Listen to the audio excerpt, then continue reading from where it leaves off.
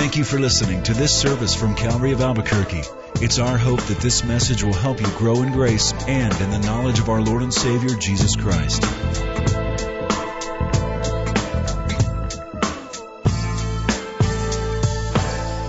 Father, we are so grateful for the continual work that you are doing in each one of our lives.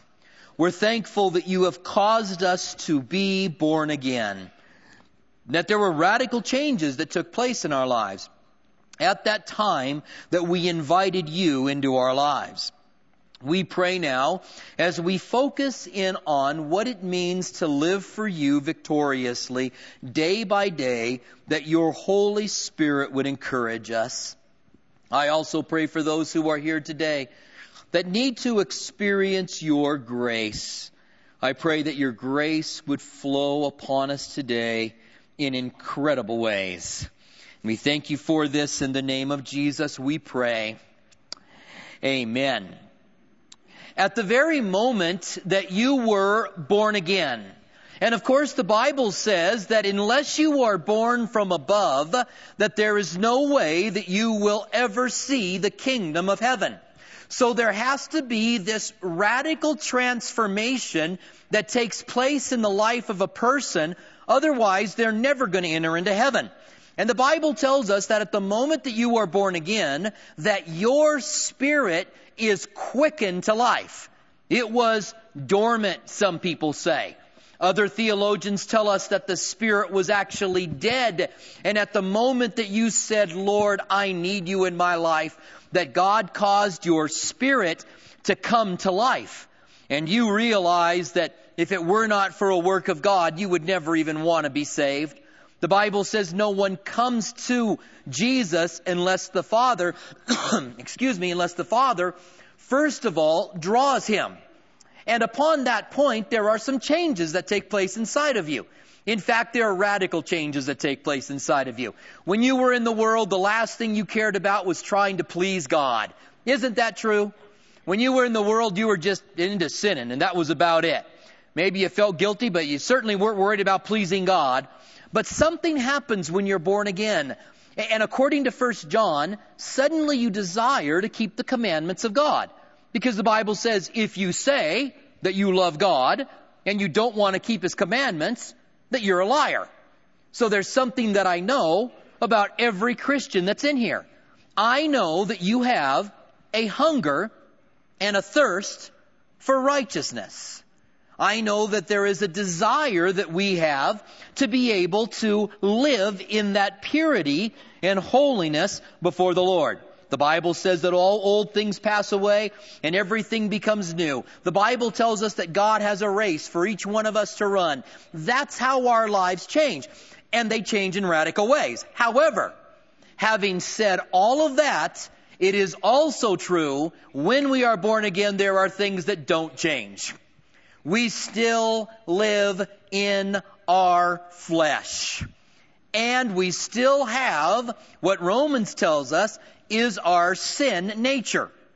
Now, I would wish that that wasn't the case. Don't you? Don't you wish at the moment that you got born again, you got that halo right away? Wah, there you were. You never sinned anymore.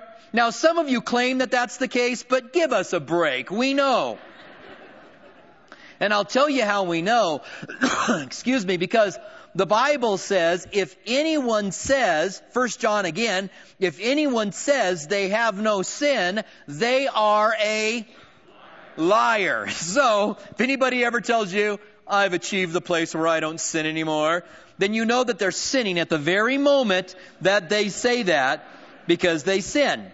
So what happens at the moment that I'm born again, there's all of these great transformations, there's all of these great differences that take place within me, but there's also a struggle that starts in me. A struggle that was never there before. When I was struggled to sin before, there was no struggle, I just sinned. But now, as a Christian, I find that I am tempted and that there is a struggle inside of me.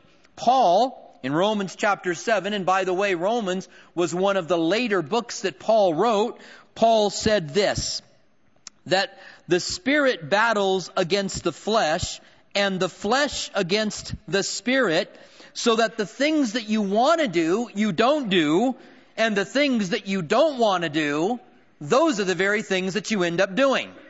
You ever felt like that? You ever come to church and, excuse me, you hear a message and you think, man, I am done doing that.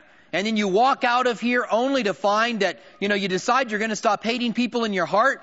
You drive 2 blocks down the road and you hate somebody because of the way they drive in your heart. The streets of, Albuquerque, very much like the streets of Tucson, it's very easy to murder people in your heart on the streets of Tucson.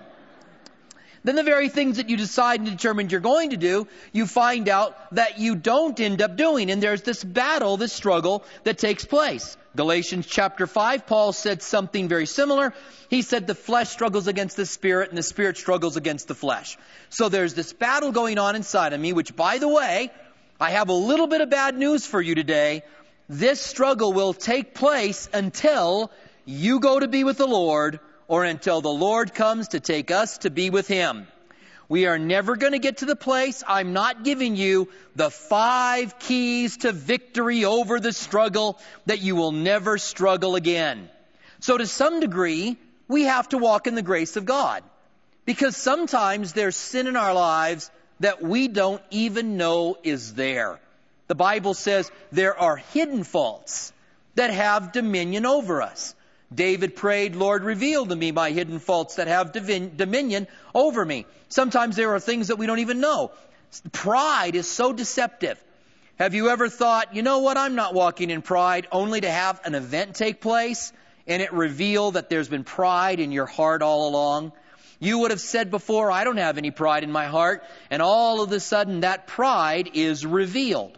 Well, I would like to talk to you a little bit today about that battle, that struggle within, and how we can win.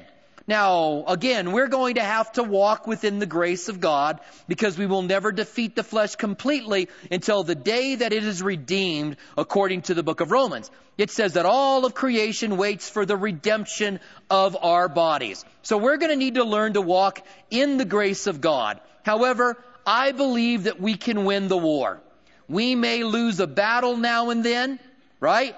But I believe that we can win the war and be living lives that are lived in such a way that when people see us, they glorify our Father who is in heaven.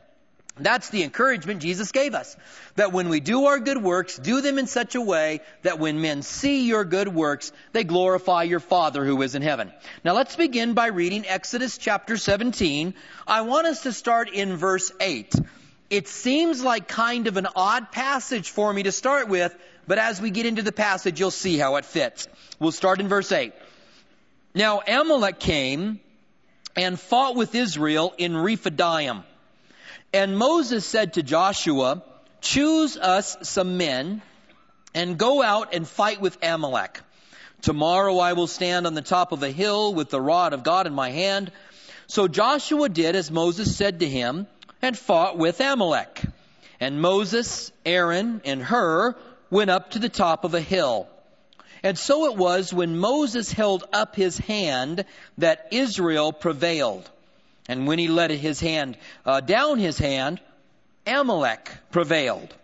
But Moses' hands became heavy. So they took a stone and they put it under him, and he sat on it, and Aaron and Hur supported his hands, one on one side and one on the other side, and his hands were steady until the going down of the sun. So Joshua defeated Amalek and his people with the edge of the sword. Now it's kind of an odd account. You have this battle with the Amalekites, and Moses, who stands on a mountain with his hands raised. And when his hands drop, the battle goes towards Amalek. When he lifts his hands back up again, the battle goes back towards Israel. What is the Lord speaking to us on these things? Excuse me. First of all, I believe that we have to understand who the Amalekites are. The Amalekites are the descendants of Esau. And you remember that Jacob was a spiritual man. Now, if you've ever studied the life of Jacob, you know that he was all messed up as well, but that he had a heart for spiritual things. He was a deceiver. He was a supplanter, as it were, his name means. But he wanted spiritual things, and he was drawn towards spiritual things. Esau, on the other hand, was not a man concerned about spiritual things. In fact, it's revealed in an account that took place where Esau, the Bible tells us, was a man of the field.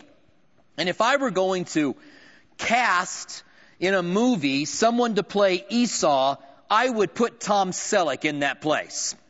That's the person that I have in my mind. If I were going to cast Jacob, I would use Leonardo DiCaprio. That's who I would have as Jacob. Jacob was more of a mama's boy. He kissed, was it Rachel, and then cried after he kissed her. I don't know if she had bad breath. I don't know exactly what the problem was. But he kisses her and he cries. Now, Jacob is at home cooking some red soup. Red stew, the Bible says. Literally, it was bean soup. Esau comes in. He's hunted all day long. He hasn't killed anything. And he's hungry. And he walks in the door and he smells the bean soup. And he says to Jacob, give me some of your bean soup. Jacob, being the spiritual man that he was, said, no, I'm not going to give you any of my bean soup. And Esau said, but if I don't get any of your bean soup, I'm going to die. Now let's pause there for just a moment. Do you think that Esau was going to die if he didn't get any of that bean soup?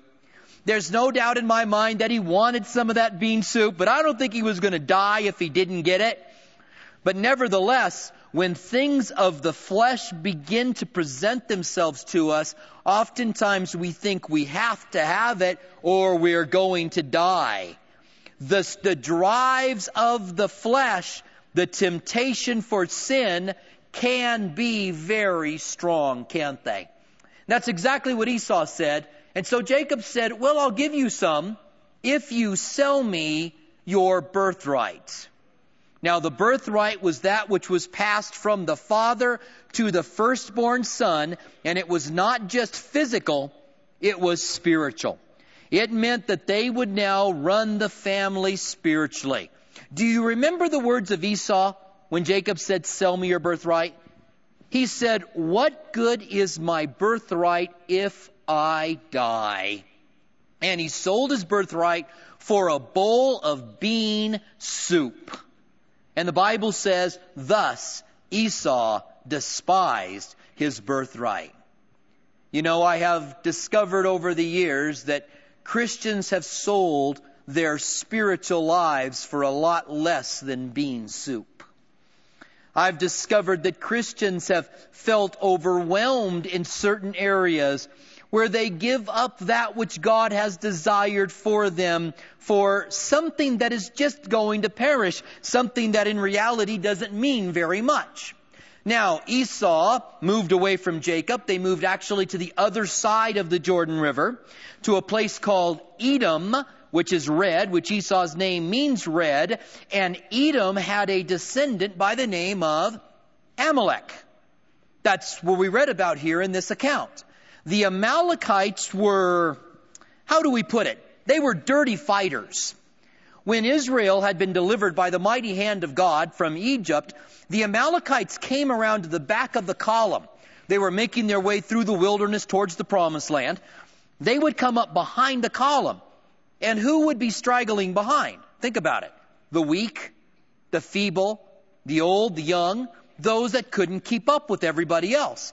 And so Amalek would come in and pick off the weakest from behind them.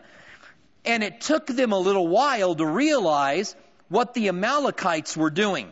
Finally, when they realized it, they turned around at a place called, as we read, Rephidim, and they faced the enemy there. And that's where Moses goes on top of this hill and Joshua goes down into the battlefield to fight him. Now, that would not be uncommon, right? The general would oftentimes go up on top of a hill where he could see the battle, the layout of the battle, and the strategy of the battle, while the battle general, in this case Joshua, would go down into the battle and fight.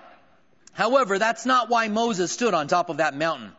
The Bible says that he lifted his hands to God. And he had the rod of God in his hands. And when his hands were up, the battle was going towards Israel. But when his hands began to drop, the battle went towards the Amalekites.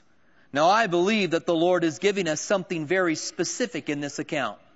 I believe that God is telling us that the battle against the Amalekites, the battle against our flesh, is twofold. That if we are ever going to defeat the flesh, you cannot just battle it on the battlefield. You can't just kind of dig your feet in and say, I'm going to beat this thing now. I'm never going to do it again. If your battle is a behavioral issue, or if your battle is alcohol, or if your battle is some struggle, some lust that you're dealing with. By the way, there are other lusts than just sexual lusts, right? But it's some lust that you're dealing with. It's some battle that you have. And if you just say, I'm going to beat this thing, most likely you won't beat it unless, and listen carefully, your hands are lifted to God. When your hands are lifted to God, you now have what it takes for the battle to go towards the Spirit rather than to go towards the flesh. But if you are trying to battle it all down on the battlefield, I'm going to defeat this thing and I'm going to beat this thing, then the battle is going to go towards the flesh. I believe we raise our hands to God when we feed the spiritual things of our lives. What does it tell us in the book of Galatians? That if you sow to the Spirit, from the Spirit you reap life. If you sow to the flesh, from the flesh you reap corruption and death. We have to sow to the Spirit. Now at this point I want to become very careful, because before I ever began to attend Calvary Chapel of Albuquerque, I attended several different churches. One of them was part of the holiness movement. A couple of them were Pentecostal churches, and I don't have anything against those churches. I was drawn to Christ there. I was fed on the Word of God there. I learned a lot of the stuff that I learned from the Bible by listening to Pastor Chuck Smith through the Bible, which eventually became my connection with Calvary Chapel. But some of the things that I would be taught there, especially in the holiness movement church that I attended, was that if I prayed for an hour a day, and I read, usually it was 5 chapters of the Bible a day, those were like their magic numbers. I don't know where they got those magic numbers from. I never read in the Bible that you had to read for 5 chapters or pray for an hour. I guess it's in the book of First Opinions chapter 4, somewhere around there.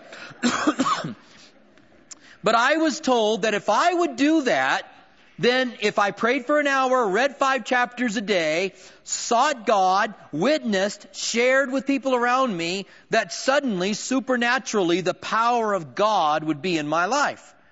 Now, as a young man, and I'm talking to you guys now, I was a teenager at the time. As a young man, I wanted the power of God in my life. I wanted to see God move. I wanted to see God change people's lives. And so I would try to pray for an hour. I had a timer. It was one of those oven timers, and it would only go to 20 minutes. You know the one that I'm talking about? So in order to pray 3 times, you had to set it 3 times. And then it would go click, click, click, click, click, click, click while I was praying, so I'd cover it up with a pillow. So I'd set the timer, cover it up with a pillow, and then I would pray. I'd pray for the world, I'd pray for the church, I'd pray for my friends, I'd pray for my family. I would pray for everything I could possibly think about praying for. Then I would move the pillow away, and 5 minutes had passed. So now I had another, 55 minutes to pray for the power of God to come upon me so that I could transform the lives of people around me. So I want to be very careful to you today that I'm not saying that when Moses lifted his hands, that's like us praying for an hour or reading 5 chapters of the Bible. I'm simply saying this. Moses raising his hands represents a right relationship with God. And if your hands are not raised to God, how will you ever expect to continually, consistently win over the flesh if you don't have a right relationship with Him? It's about walking with Him. It's about being with Him. I learned a long time ago that if I prayed until I was done, that's when when prayer really did its job. And you know what I discovered?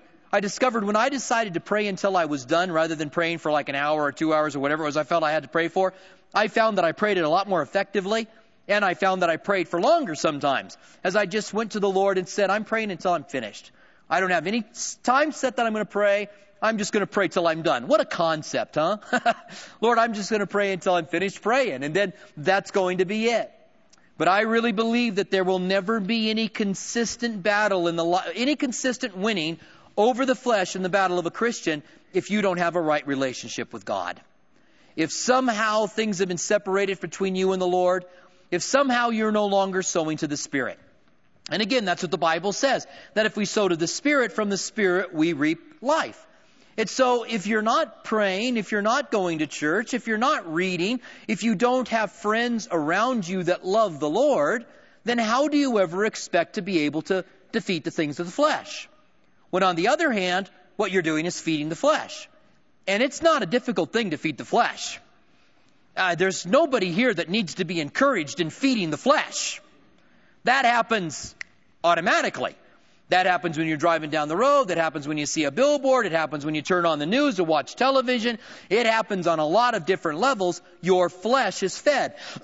So in order to feed the Spirit, you've got to go out of your way to say, I want to make sure that things are right between me and God. And perhaps there's some of you today, and things need to be right between you and the Lord. You need to make things right with Him because things are at a distance. Another passage that I really believe helps us with this is John chapter 15.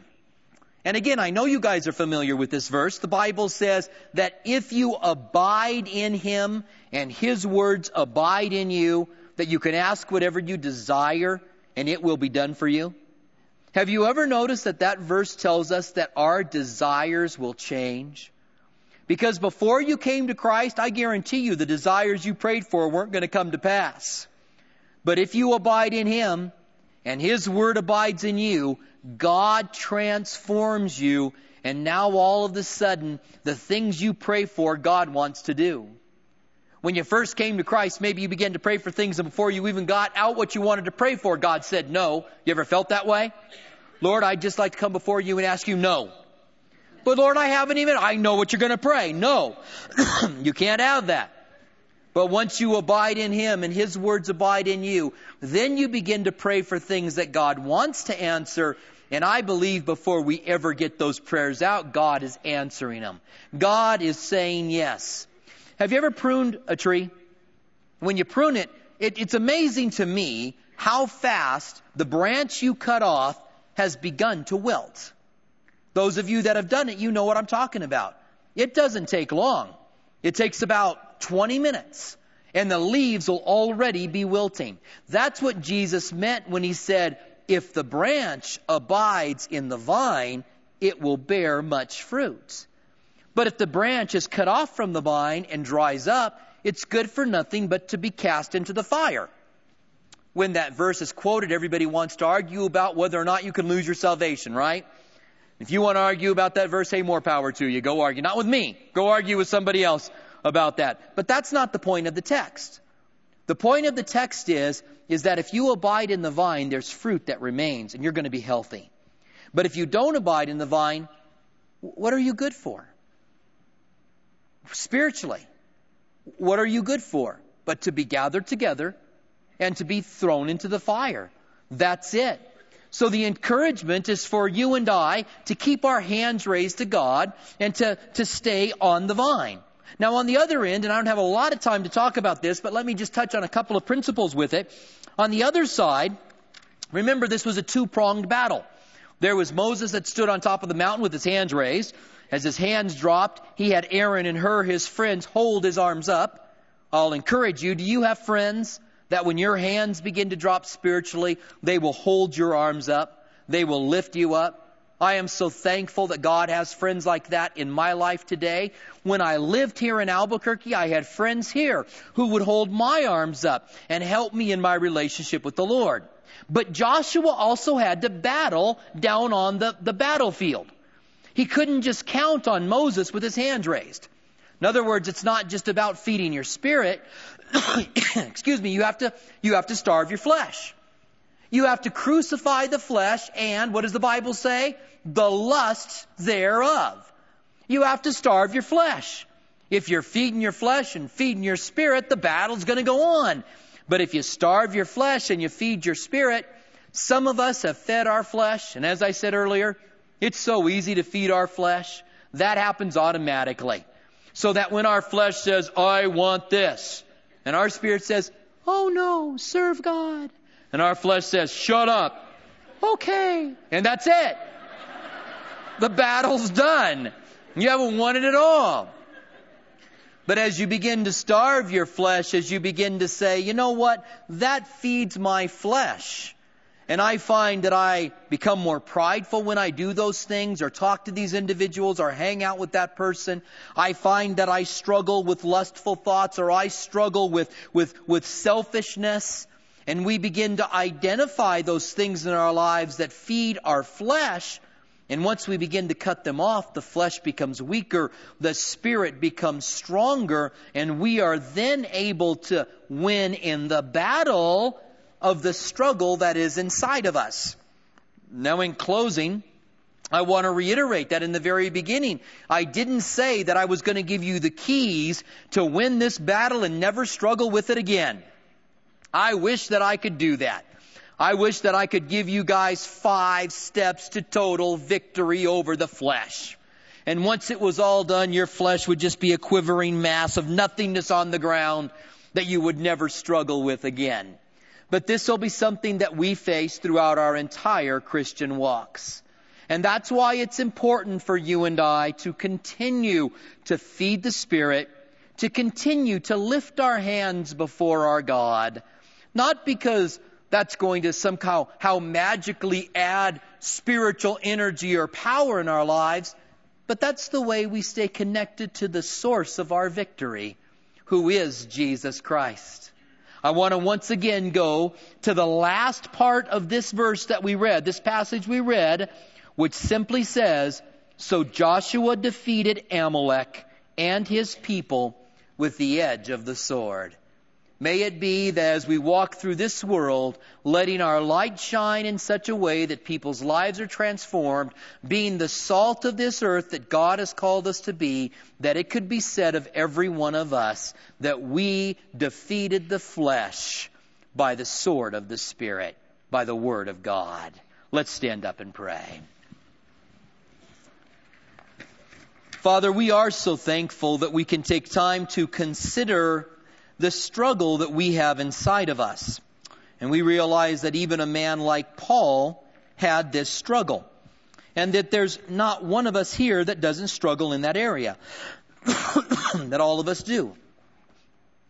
Lord, we pray that we would be wise in abiding in you. And that we're never really going to have victory over these things unless we learn to feed the Spirit. Unless we learn to sow to the Spirit, that from the Spirit we can reap life. And we pray that you would help us to be able to overcome these things, not for ourselves, but for the glory that is due your name. That men would see our good works and glorify you. And we thank you for this. In the name of Jesus we pray. Amen. Thank you for listening to this service from Calvary of Albuquerque. If you would like more information about what you've heard in this message or about Calvary of Albuquerque, please visit our website at www.calvaryabq.org. If you have made a decision to follow Christ or would like someone to pray for you, please leave a message with our Prayer Watch line at 505-344-3658. Thank you, and God bless.